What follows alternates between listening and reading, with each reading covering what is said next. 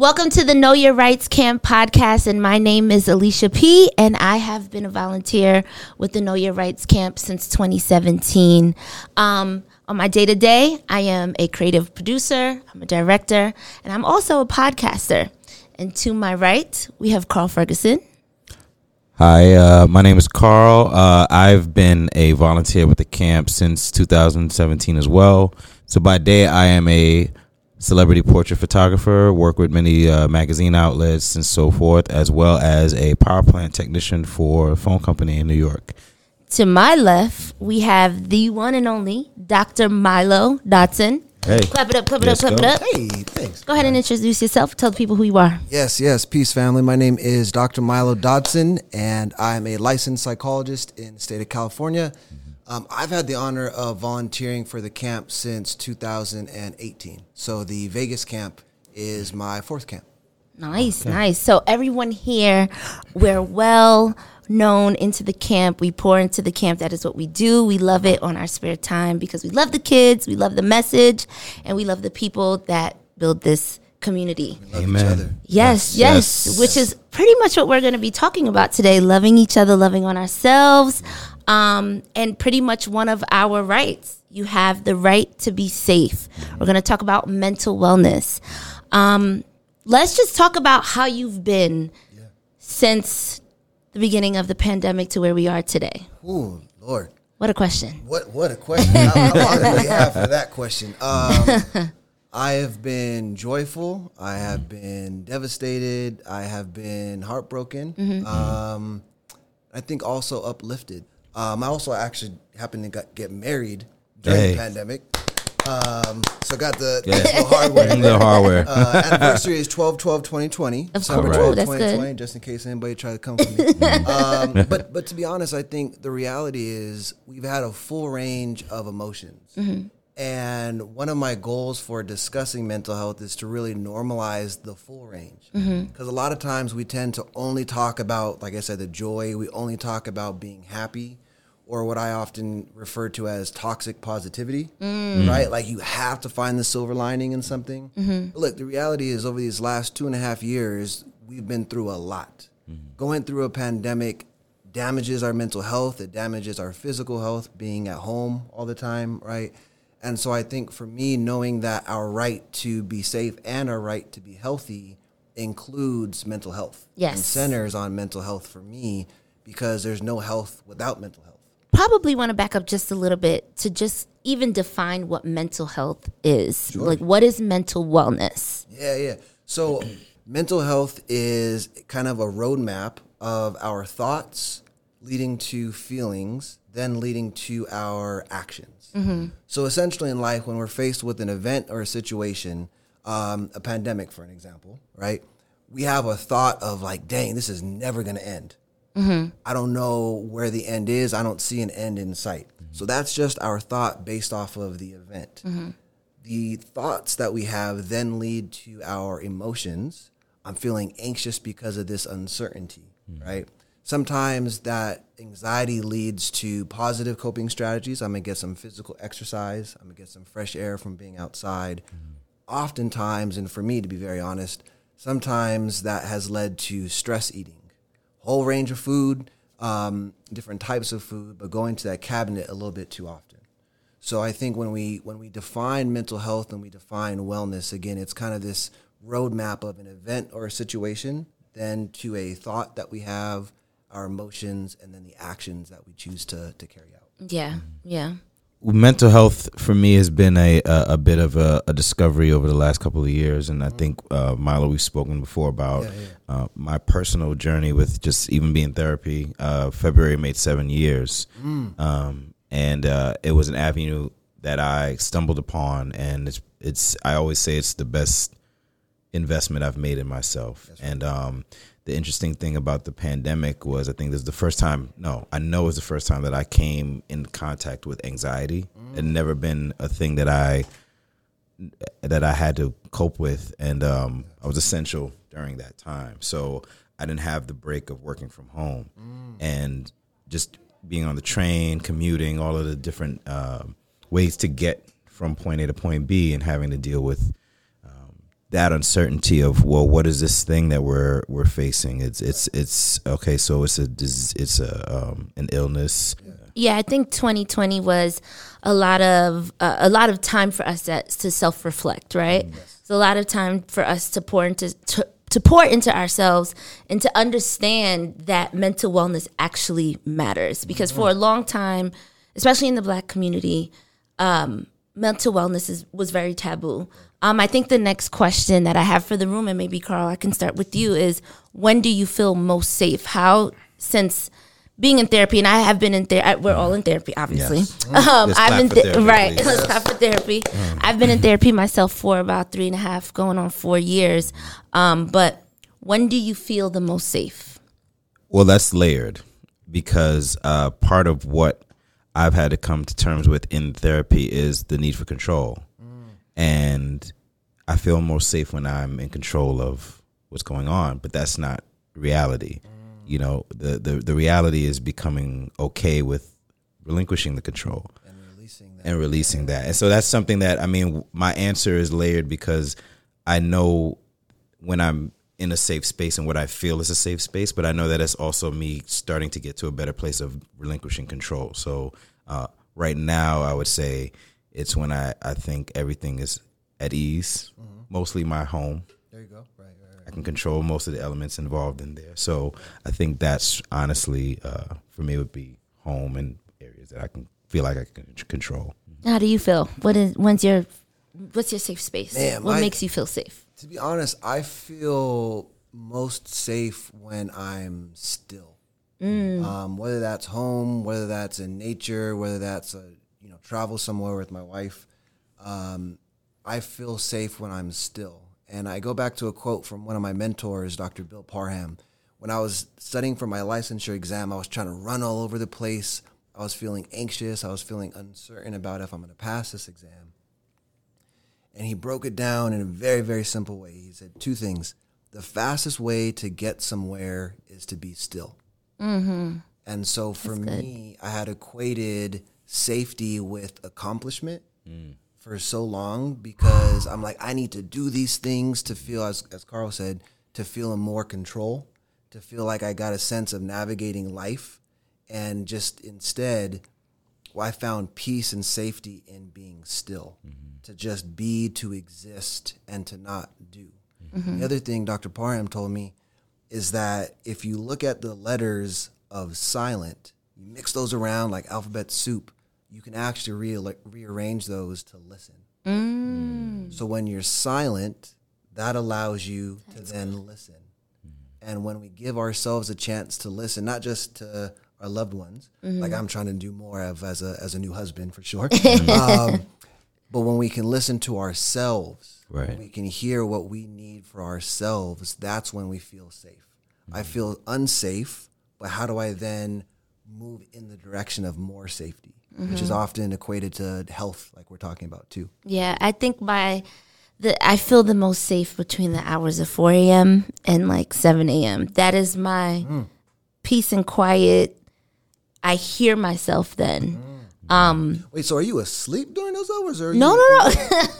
No. Yeah. Because you feel safer when you're unconscious, like that. Yeah, like that's good. Yeah, of course. I mean, I hope so. Yeah. Unless I'm having nightmares, but no. Like I will wake up at 4 a.m. I've been trying to be very intentional about waking up before the rest of the world, because that's the only time that I get to really fully hear my thoughts without hearing anything else, without hearing an email, without being on social media. So creating my space, my home, to feel safe, but also waking up in the hours of when I can actually hear just my thoughts. I love that. Yeah. So I think that's for me. Just being very intentional about that is something that I've been trying to make sure I make a part of my daily routine. It's not easy waking up at 4 a.m. every day now, but I do think it's a necessity. I do think so. I do want to kind of pivot and ask a question, because I think it's really important, especially in the Black community, to talk about Black men being able to communicate or even feel their feelings out loud. And sitting in between 2 men who are both in therapy, what can you share, especially with young children, young men, young boys that want to feel their emotions but don't feel safe enough to do it in any space because of how they've just grown up in their, you know, and in their world. Yeah. Want me to take that? Oh, yeah, sure. Oh, man. All right. So, before I was a psychologist, as a young black boy, being told not to cry, being told not to show emotion because you're going to be a girl, and all the sexism obviously latent in that. But I think for me, I've really needed to redefine what it means to be strong. Because a lot of time the message that we receive is to not express or to not cry, quite literally, out of fear of failure or out of fear of being labeled as weak. And so oftentimes the conversations I have with myself or with clients is to really break it down and saying, like, if you're telling me that strength is doing something that's difficult, let's have that as a baseline, right? Then if you're also telling me that it's difficult for you to express because all these messages that you receive, you have to be the protector for your family, you have to provide for your family, all these different things that we hear. Being able to then express in addition to doing those things, that sounds like strength to me. Right. So we can redefine what it means to be strong. And I think that's a message that I've learned from Black psychology, to really look at the work of one of my mentors, the godfather of Black psychology, Dr. Joseph White, who really reshaped the field of looking at a strength-based approach. Yeah. So for Black men, and as a young Black boy, knowing what power I have to own my own story and to be able to express that. Yeah. To know that people are actually going to love me more when I can open up. And be vulnerable and transparent and honest about your feelings. Absolutely. I mean, to echo most of what you said, I mean, it's never been taught to me that it's okay to express it. You know, it could be tolerated at times, but it wasn't encouraged. And I'm also of Jamaican descent, so there's an added level of weakness in showing emotion. Being stoic is really the ideal masculine disposition. So, I know that I've had emotions because I could identify them, and later on finding out that I'm an empath, which is a whole other level of shutting down feelings, especially when you're an empath, and that means that you also take on the emotions of people around you. Right. So now you're trying to figure out what's going on with you, but you're also affected by the room. So now you're closing out all of that emotion. And then the other part of it is just I grew up in the Bronx, and being in that environment, there actually were ramifications for being perceived as soft. Right. So there's another layer of not just being strong, so to say, and stoic in your household, but on the street now you have to put on an extra layer of bravado. Sure. You know, you don't want anyone to mess with you. So I think the biggest thing is that, you know, we don't come into this world defined as men. We're children. We're learning. We're going through these emotions, and not having the bandwidth and the room to just express ourselves, it leaves us stunted for ourselves, for our relationships. We, you know, just expressing to your partner how you feel, because you're not in tune with saying I'm sad. Yeah, you know, not being in tune or being taught that it's okay to actually name that emotion. Right. Yeah. Right. So. Yeah. For my next question, I think it's important to also discuss how can we make our community safe? How can we create these safe spaces and conversations for Black men, women, people of color to be able to have these thoughts out loud? I think it starts with what we're doing right now, to be honest. We're normalizing these conversations. We're putting them out there just along the same lines of any other topic of conversation. And when you can talk about something, when you can have the awareness within yourself, that then allows and kind of gives permission to have the rest of the community feel empowered to do the same. And so I think like we started with, we pour so much into the camp and the community of Know Your Rights that it's also possible at the same time for the camp to pour into ourselves. And community can mean a couple of things, right? Community can mean your friend group. Community can mean your classmates. Community can mean your work environment. It could be your partnership. And I think, like you said, just to kind of echo what you're saying, just creating an open line of communication is super important. Communication is very hard. How do you create a moment for yourself to be mindful? Mine is my Apple Watch. My watch reminds me to be mindful. Yes. And take breath. Take a deep breath to breathe. So, like, literally, my Apple Watch reminds me, because at time to time, I will be consumed with the day-to-days of what I do. Oh, and I also have a grateful alarm. I have an alarm that goes off at 7:26 every day, and it usually comes on right when I need it.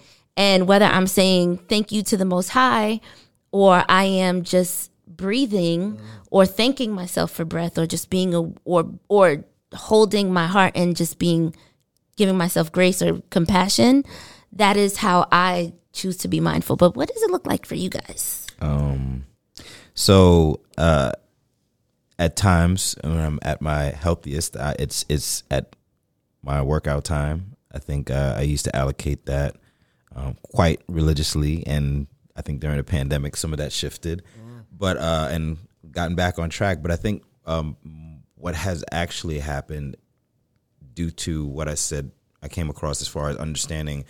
Luckily, I was in therapy to pinpoint, oh, that's anxiety you're experiencing. Right. You have tightness in your chest, and you're getting cold sweats when you're, okay. So now I adjusted my threshold, and I'm more in tune with when I start feeling the pressures of everything that's happening, and I slow down unapologetically. So even if something has to get done, from a professional standpoint, just like you said, from achieving, oh, no, I have to get this done. The world's not going to end. If I have to apologize for something, I'll apologize for it. You're going to get over it. Because I'm no longer sacrificing myself for everyone else outside, because I never spent the time caring about myself the way that I did about everyone else. That's right. So. That's right. Yeah. For me, like I said, mindfulness is about being still, and the moments of mindfulness for me that most important is beginning of the day and the end of the day. That's good. Yeah, I'd do that. Being married now for about a year and a half, being able to wake up with my wife and just saying good morning, being able to then say good night, that mindfulness of like, this is how I choose to start my day, and I choose to end my day with peace. Knowing that I can wake up in the morning, tap back into that feeling of peace the night before. In the morning, I can move forward intentionally with mindfulness, really grounding myself in gratitude and love. Fun fact, research about gratitude actually helps improve our immune systems. Really? So when we think about one of the like hot takes and hot words in the last 2+ years, immune systems, right? People taking all these wellness shots and all that good stuff, and myself included. But when we can be grateful, taking that time to be mindful, that actually is going to help boost our immune systems. And a good thing about gratitude is it's free. Right. Yeah. Right. And it's really true, because when I give myself that moment, I instantly feel better physically. Hey. It's crazy. Thank you for pointing that out. Okay, so the last thing I want to do before we leave today, I want each of us to say something to the listeners that are listening about therapy or grace or whatever, but something that has to do with mental wellness. One thing that you want to tell them from your own experiences that you would like to share with them to try to get them on board to start their healing process. I think the most powerful phrase that's been spoken to me that I didn't realize had value was, how are you doing? And not how are you doing connected to your family, not to your career. Even having someone actually, when I start to respond, say, no, how are you doing? And actually allowing me to say, I'm actually not doing well. And I don't think, again, to go off of what we were speaking, I don't think that in the way that I'm taught in society that growing up, it was okay as a man not to be okay. You're supposed to handle it. And there's power in having someone that is there for you, not because they're related to you, not because your career helps them out, but having a therapist and someone that's just focused on my well-being has been just, I mean, it's beyond words. I don't know how to express it other than I think that is probably one of the best relationships that I could have. Wow. That's good. Wow. So I would say it's going to be a longer sentence because it's fine. Not necessarily the shortest. It's fine.